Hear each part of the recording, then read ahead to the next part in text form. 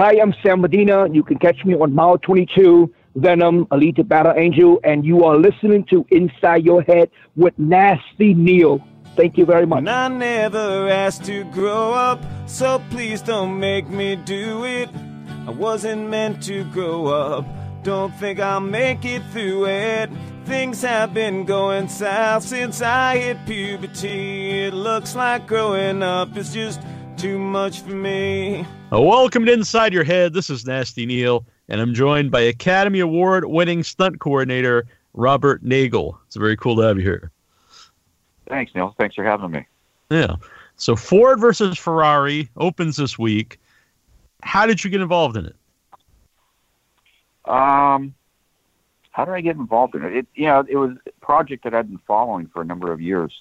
And then I heard it was kind of making its way back around. And Darren Prescott, the second unit director, had gone in for an interview and had told me about it. And he had given them my name as somebody to talk to. And the following week, I met with James Mangold, and we talked at length about the film, and the rest was history. Yeah. Now, I had read or actually heard an interview where he says that he's not really into racing. He's more into, the story. So, correct. What did you think of that when you're talking to him? About, I assume then he has you to really cover the racing aspect. Yeah. That was the whole point, is for me to kind of bring that to the table and to add to the story.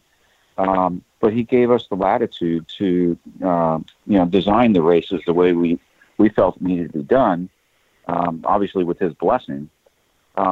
But a lot of the times, I would give him insights to what a racer's mentality is. And a lot of times he would come back to me and say, okay, but how do I tell that story? And how do I convey that to the audience? And so I'd have to come up and problem solve that, which I thoroughly enjoyed and was very challenging. But just, that back and forth was a great relationship with him. Yeah. Would you say then you were more involved than in other projects, just with the story and the movie as opposed to, just doing the stunts? I think, more so with this one. I think Baby Driver is probably second as far as involvement. But yeah, I think for, the training that I went through with Christian and the adding to, just some of the mentality that goes behind these racers and just the mindset and the mind games that they even play, I think was something that he didn't know about. Yeah. So, do you have a background in racing yourself? I do. And when you run out of money racing, you got to go do something else. Yeah. That's the funny answer for why I'm not racing. Yeah. So do you think that's something they don't always get right in movies? Like the mindset, the mentality of a racer? I think I think unless you have that guy that's been there, it's hard to know what that is. Because they're all in, and you can see it with Ken Miles. He's fully committed in the racing. It's all he really thinks about. Mm-hmm. You yourself, how old were you when you got into racing? And so you had that similar mindset? Yeah, I started off with drag racing early on, and I quickly got bored with it, and discovered road racing, and thoroughly, it hooked me. But it becomes a mindset of nothing else exists. Your world revolves around that, and even when you're trying to figure out, I need to buy this, need to buy that. Well, that could buy me a set of tires, or that's fuel for the next race, and it becomes that. it comes down to that. Mm-hmm. Is there any similarities when you got into doing the stunts? Do you have the same feeling? It's a different. It fulfills a different part of me. There is a competitive part that it fulfills, but there's a creative side that I enjoy more now, that it fulfills, that I didn't realize was there until I got into this business. And I really enjoy that. Yeah. Now, how did you even get into, doing stunts? I don't know how one would get into that. It's you could ask 10 different people and you'll get 10 different answers in the pathway they took. For me, I'd run into and become friends with racers that were already in the film business, and at some point got hired to drive some race cars on film, and I really enjoyed it. And so I just started transitioning into doing this. Mm-hmm. So do you just do like car stunts, racing stunts? That's the majority of what I wouldn't say racing, but car work is probably 90% of what I do. But I've done, I've been around enough film work that I understand the problem solving and creativity of most anything. When it comes to designing stunts. Yeah. Are they equally? Are they both dangerous, doing stunts and racing? Yeah. I mean, we plan as much as we can, but things do go wrong sometimes. But we do the best we can to mitigate that and try and plan for the what ifs. Mm-hmm. You said you were following, the Ford versus Ferrari, that they were going to make the movie for a while. Is the story itself something personal to you? I just think it's a great story. Yeah. It's loosely based off the book Go Like Hell, which is a great read. It goes into far more detail about all the nuances of the interactions with Ford and the politics on that, and the nuances with Enzo and the game playing that went on with that. And, but I think it's a fantastic story. Yeah. So how accurate do you have to keep the cars for the movie? Like, do you only use stuff that would have been around at the time? Well, I mean, visually, yeah, it needs to match. What's under the hood's a little different, because we don't really see that often. Yeah. Now, Christian Bale, I read that you took him to racing school. So, how enthusiastic was he to learn as much as he could? Very enthusiastic. I took him out to Bob Bondurant's racing school, and it was for two reasons. One, it's just a great training facility, and I was able to shadow with the instructor and kind of guide the training to what I needed. And the part B to it is I wanted him to meet Bob Bondurant, who obviously is a huge icon from that era. And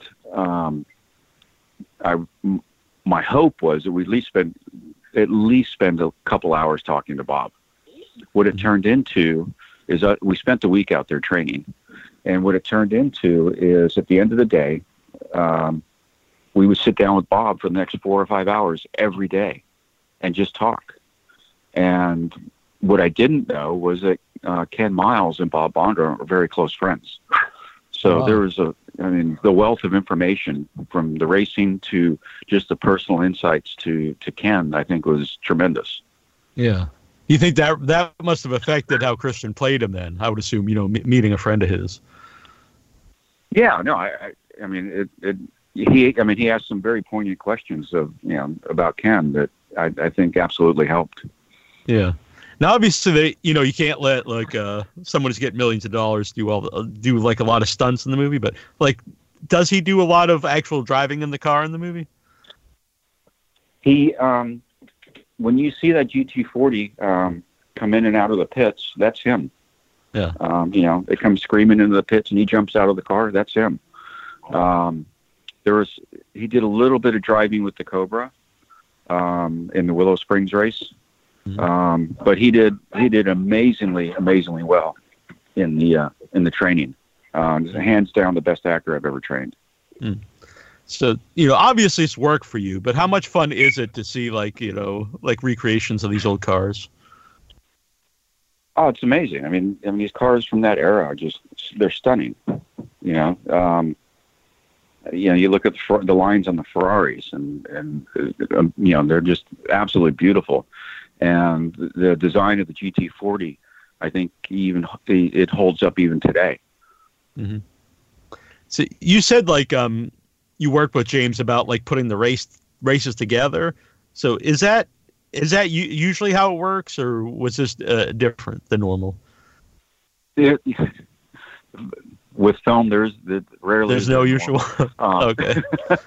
But I felt pretty lucky that I was given that much latitude to help design that part of it, and I think that really helped. Yeah. Yeah. Is there ever a time like someone wants something done that you just think, well, this is like obviously a movie, but it's like it's too unrealistic, like you can like suspend your disbelief, like something would happen? It just depends on the film. I mean, is it a film that's grounded in a different universe of hyper reality? And it just depends. Yeah, I think that shows a lot of confidence on James Mangold's part, though, to give you some of the reins in developing the stuff that you're an expert in. Yeah, no, it was fantastic, and it was an amazing experience, and working with somebody like him that is, obviously he's very talented and very, very intelligent. I learned a lot. I really did. Yeah. Now, have you had any injuries doing stunts in the movies? I broke my thumb once, so I've been fortunate. No, that's not too bad. But there is what I call collective injuries, meaning you crash enough cars, and over time your body starts to pay the price, even though you're not hurt at that moment. Mm. Yeah, it's kind of like, because I've interviewed a lot of wrestlers and stunt people, different kind of stunts like falling down steps and stuff, and they always kind of say a similar thing. It's more the buildup of the bumps as opposed to one one thing. Yeah. Yep. So that's exactly it. So when you're a racer or just a driver in real life, you don't want to crash. But so when you're creating crashes, like I suppose that's got to be a different mindset. And is that aspect fun when you're making movies and thinking how you're going to crash the cars? It is, but it's also a problem-solving thing. How do you make it look exciting? How do you make it look, perilous and horrific, but at the same time, safe? So that's, there's the creativity side of it and the problem-solving side of it. Yeah, yeah. Now, how about when they, taking the safety precautions? What are some of the things you have to make sure to make sure this stuff is safe and no one's going to get hurt? It's just having protection for the driver if we're impacting stuff. Do we have bars in place that are going to bear the brunt of the impact, so the driver's not getting hurt? Do we have the proper fire safety gear in place? Things of that sort. And to speak to that, have you seen the film? I haven't seen it yet. No.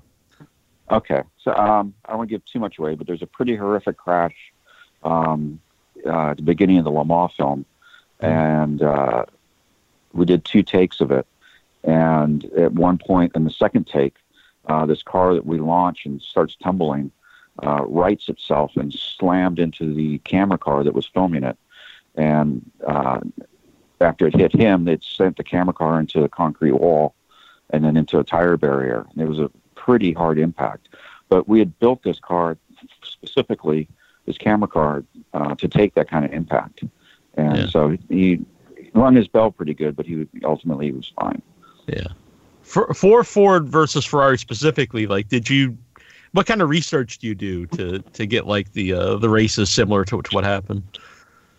For me, I just kind of looked back at some of the footage they had of that race to see, if there was anything interesting that we could pull out of that. And then, there's also just some historical points that we wanted to stay true to.